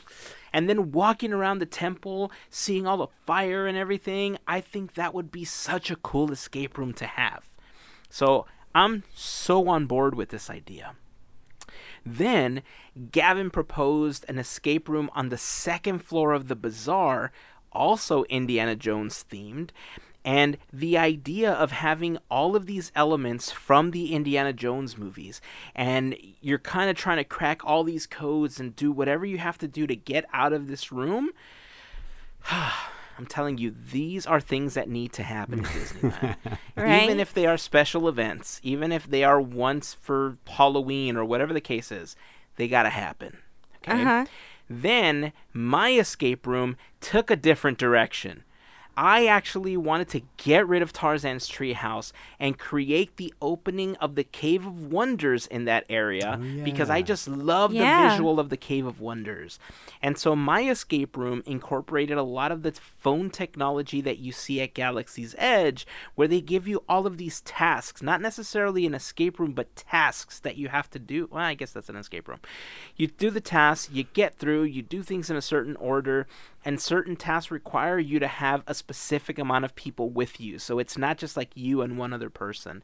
And at the end, you have your meet and greet with Genie, Aladdin, and Jasmine. And as Gavin said, you get to the end and applause, applause, applause. Yeah. And through the attraction, obviously, you see Old Man Jafar trying to, quote unquote, guide you through the escape room. So escape rooms look like something that we really want to see. Yeah. I mean, if anything, that was the whole thing, is just adventures. So I thought it was awesome that we all came up with something in that nature. I mean, come on, Disney, make it happen. I mean, we would pay for it. I would pay for it. I'd pay $300 just to walk behind Mara's eyes. Disney. Be careful, they're listening. They may charge you $300. That's true. I love the idea of all of these escape rooms. I think they all have merit for sure. I think they're completely impractical inside the park, mostly because of capacity. You just can't move a lot of people through them, but I think it could be a companion attraction to something like the Void in downtown Disney, where you maybe across that same circular area, which I guess it's now Black Tap, but somewhere in that vicinity, you could also have an escape room experience. Maybe this is what they turn the Rainforest Cafe into. It already looks like the temple. And we have a series of escape rooms in there, but you need some space, and you need something that's not going to hinder the crowd flow and like, things like that, and actually, be able to move a capacity of crowds through. And escape rooms just don't do that. They don't do volume. So I love these ideas. I just don't think they'll ever happen inside a park. But I think they could go outside the park. For me, the real interesting things we came up with here were the restaurant ideas. Having some more Indiana Jones experience in there, because Indy is, to me, Indiana Jones defines adventure. Like, it is the number one like adventure film franchise, like bar none to me. And so more Indy makes more sense, and I love it. And of course, all of our ideas of just kind of bringing up the existing attractions to contemporary technology levels, modernizing, plussing the animatronics, adding some new effects to the Tiki Room and the Jungle Cruise. All of these things will do nothing more than add magic to an already incredible land. This one was an interesting one for sure. I was surprised with how much we came up with for one of the smallest lands, and certainly one of the most landlocked lands. Yeah. Yeah. Well, we're finally at number 11, which was last month's Armchair Imagineering episode, and that was 283, Critter Country. Oh, yeah. Critter Country is also one of the episodes that I received the most messages about and the most comments about, primarily because of Gavin's takeover of all of Critter Country, which we'll get to shortly. It's my most Hazen-esque episode. Exactly. He took the Hazen route and reimagined everything. Yep. So Melissa had talked about plussing up the area in front of Pooh Corner, which is the exit of Splash Mountain. And she talked about adding some mirrors with the Country Bears to bring that element back into the area, bringing some lockers, which are sorely needed there because we just don't have any, and warming stations so that when you get off of Splash Mountain, you're not absolutely freezing. Not a problem in the summer, but in other months, it does get a little chilly. Or if you ask most Californians, when it gets under 70, it's freezing temperature. Guilty. Then I talked about creating a meet and greet where Pete guides you through the forest, and you eventually get to meet Elliot, who just kind of appears from nothing, similar to how he does in the movie Pete's Dragon. The other idea that I proposed was kind of a spin-off of the Frontierland idea and renaming the Country Jamboree portion of the land, calling it the Critter Jamboree, hosted by the Muppets, with special guests, the Country Bears! Yay! It would have a rotating stage with the riverboat scene and just different elements of the Country Bears, different things for the Muppets. And if we don't get the Muppets in Frontierland, I think this is the kind of the next best place to see them. Mm-hmm. And then adding some elements of the Country Bears would also kind of bring that nostalgia hit to everyone. But, of course, the star idea of this episode was Gavin's idea to take over all of Critter Country, formerly known as Bear Country, formerly now known as Critter Country because now it's known as Sherwood Forest. And it would allow you the opportunity to walk into Nottingham. The Hungry Bear would be repurposed into the Stoodalali, and the maitre d' would be Little John. Best pun of all of the Armchair Imagineering episodes right there. If there was a certificate and or award for that one, you just won, Gavin. The new attraction replacing Winnie the Pooh would now be from the point of view of Skippy the Rabbit. So it would be Skippy's Big Adventure, kind of going backwards from what we see Pooh, it ends with his birthday, but this would start with Skippy's birthday and kind of work its way backwards. And then, of course, the retheming of Splash Mountain to Robin Hood's Great Escape. At the very top of Splash, you would see the castle. It would be hidden with a bunch of trees so that you can't see it from the rest of New Orleans Square, so that from the Haunted Mansion, from other areas of New Orleans, you don't see it, and you only truly see it from within Sherwood Forest. I think of all the ideas that we've had, this is one of the most cohesive ideas that just fits so well in the element that it was designed for, and I love it. I think a lot of the listeners really connected with this idea as well, especially considering that it's a property that's loved by a lot of people and isn't represented at all, right? Really, inside of any of the parks. Yeah, I wanted to give Robin Hood some love, and I may have gone a little overboard, but it just kept snowballing. You know, it kept rolling into one after another of those areas of Critter Country, and it just seemed to make sense that it could all be themed on Robin Hood because it's such a rich landscape. You know, the legend of Robin Hood itself is so iconic, and Disney's treatment of it with anthropomorphizing all these forest creatures and, you know, putting that amazing music to it, which is country music. So it kind of gives a little bit of an homage to the country heritage of that area. Yep. And I don't know, it all just kind of seemed to work for me. And, you know, we've talked about the topic of Song of the South on this show, and as careful as we want to be with our words about it, it's just a problematic topic. So just taking that topic out of the park seemed like a smart move to me. You know, Robin Hood is beloved and, you know, as far as I am aware, uncontroversial. And so I think it's an upgrade on that level. And yeah, I just had fun with that one, man, because I am a passionate fan of that movie. I think it is the single most underrated Disney film of all time, and I stand by that. I think it is quite perfect, and I wish it was in the park. This one, I think you had like the most fun, even with like the puns. Yeah. What is it? Even with the beer puns. The stir hiss. Yeah. That was awesome. That was awesome. If anything, that has to happen. I mean, the presentation, all of it. I mean, dude, A++. It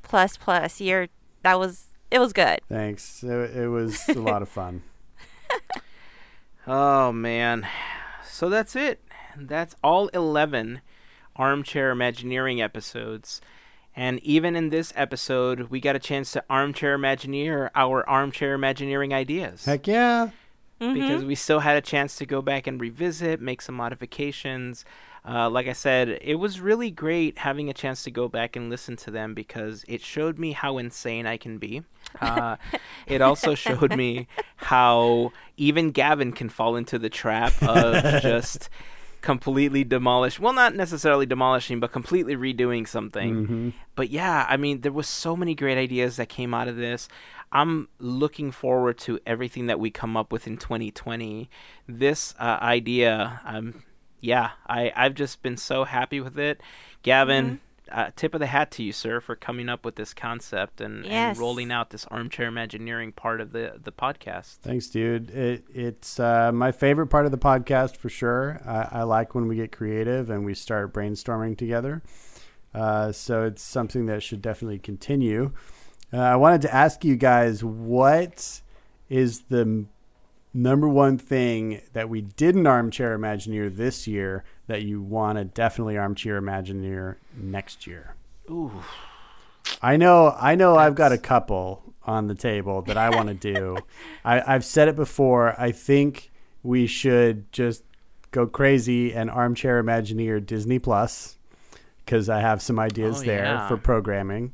And then I think it's high time we tackled Hollywoodland and finally decided what's going to happen there. They already took our advice and created a beautiful new facade for PhilharMagic. So thank you, Imagineering. We will update you with our addresses so that those paychecks can make it to us. Direct deposit is fine, by the way. Yeah, either way. But that to me is the big challenge of DCA. So I think we should do that one for sure. Yeah. It'll be interesting to see what begins to pan out once Avengers Campus is open, because Hollywoodland is one of those areas where they kind of are using it as a fallback for Marvel. And so once Avengers Campus is open, it's going to be interesting to see what a ghost town it becomes. Yeah, it's going to, for sure. Speaking of new lands, I think next year sometime after we've had Rise of the Resistance for a little bit, we should just go ahead and jump into Galaxy's Edge and start coming up with new ideas. Absolutely. There's Absolutely. tons of room. Absolutely. Yeah. Well, I mean, we've shared some of our ideas with all of you now as far as what we want to talk about in 2020. We've mentioned it before, but now we want to hear from you. What are some of the things that you want us to talk about in 2020? And even if they don't become Armchair Imagineering episodes, they might fit into like a monthly segment of other episodes that, you know, we can talk about. So join the conversation. Tell us what you want to hear about over on Instagram, Facebook, or on Twitter. Just search for Podcateers. You can also leave a comment on the blog post for this episode over at podcateers.com/288. And we'd love to hear from all of you. If you want to send us a quick voice message, if you don't want to type anything up, feel free to use the voice memo on your phone and then send that audio file to comments@podcateers.com. You may even hear that comment on a future episode, which we've done before. Yeah, that's it. I think that's going to wrap up the episodes for 2020. I wanted to send a quick shout out to a few people on Instagram. I want to send a quick shout out to Disney Lover 1216. When we were talking about the Armchair Imagineering episodes, she responded that the animatronic Walt and the Cherry Tree Lane ideas were some of her favorite this year. Drew PDX said that adding Pocahontas to the canoes was one of his favorites, and that he loves the Armchair Imagineering episodes. Amazing Brian commented Critter Country or Zootopia. I still think that we didn't really mention it because we talked about some of the top ideas, but Zootopia, you know, was one of those ideas that we proposed for Critter Country. But man, that Robin Hood idea, dude, just bringing Sherwood Forest, that just trumped everything. Just Agreed. okay. Well, thank you everyone for listening, as always. I know we've said it before, but, you know, we do this podcast because we love talking about Disneyland, and whether we were recording it or not, we'd still be talking about it with each other. You know, the coolest part about this is that we get a chance to talk about it and then share our thoughts with all of you. So without you, this podcast wouldn't exist. So we just want to thank you for an amazing 2019, an amazing decade that was the teens of the 2000s as we're entering 2020 next year. We want to say a huge thank you to the FGP squad, because without the FGP squad, these episodes would have ceased to exist quite some time ago. You know, I won't get into the whole story. I've talked about it before, but, you know, the FGP squad essentially saved the podcast from its demise several years ago. So the FGP squads hold a very special place. I'm getting choked up in my heart.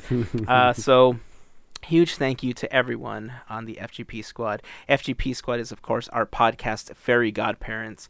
And if you like the podcast and you want to be part of the FGP squad, you can find more information on how you can sign up for a one-time contribution or a monthly contribution via Patreon by going to podcateers.com/FGP.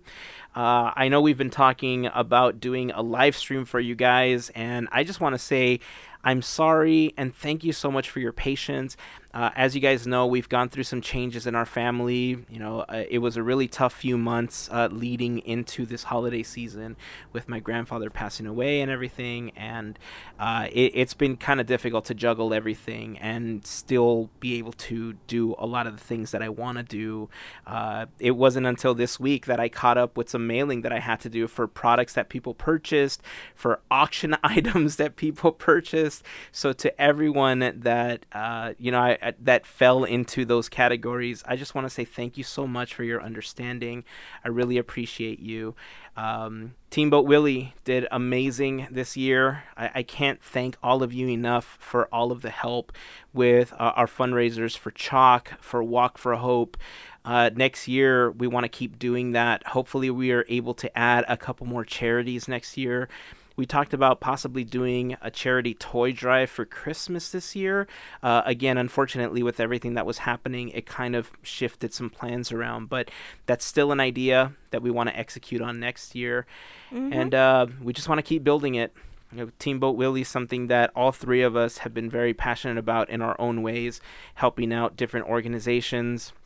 Even if it's not a big effort like we've done with Chalk or Walk for Hope, little things like Gavin donating a portion of the proceeds of all of the things that he sells on his website, or you can also find them by going to podcateers.com/gear. Every piece of art that he sells, he donates a portion of that to the Orangewood Foundation or a different charity every year. So Melissa also has different organizations that she supports with the things that she sells, and all of us, I think we just love what we do. We're thankful that we're in a place where we can help other people, and we're just going to keep doing it. We're going to keep growing, and with your help, we can help a lot more people. I think that's all I got. You guys got anything before we wrap up this episode? Just wanted to wish everybody happy holidays, Feliz Navidad, happy Hanukkah, joyous Kwanzaa, everything, because it's all going to start after this episode. Yeah. Or actually, Hanukkah's already started, so continue the party. Keep it going. There you go. Yeah, I ditto all that. Just sending out good vibes to everybody. The thing that I love about Podcateers is that we're all about the positivity, about the magic that we all celebrate in this crazy, weird, fantastical machine that is Disney. And the fact that we can all escape into this and, just have fun together is what it's all about. So happy holidays to my podcast fam. All right. So with that, it's time to wrap up this episode. It's the last episode of the year and the last episode of the decade. Woo! So until next year, keep dreaming, keep moving forward, and always remember to pass on the magic.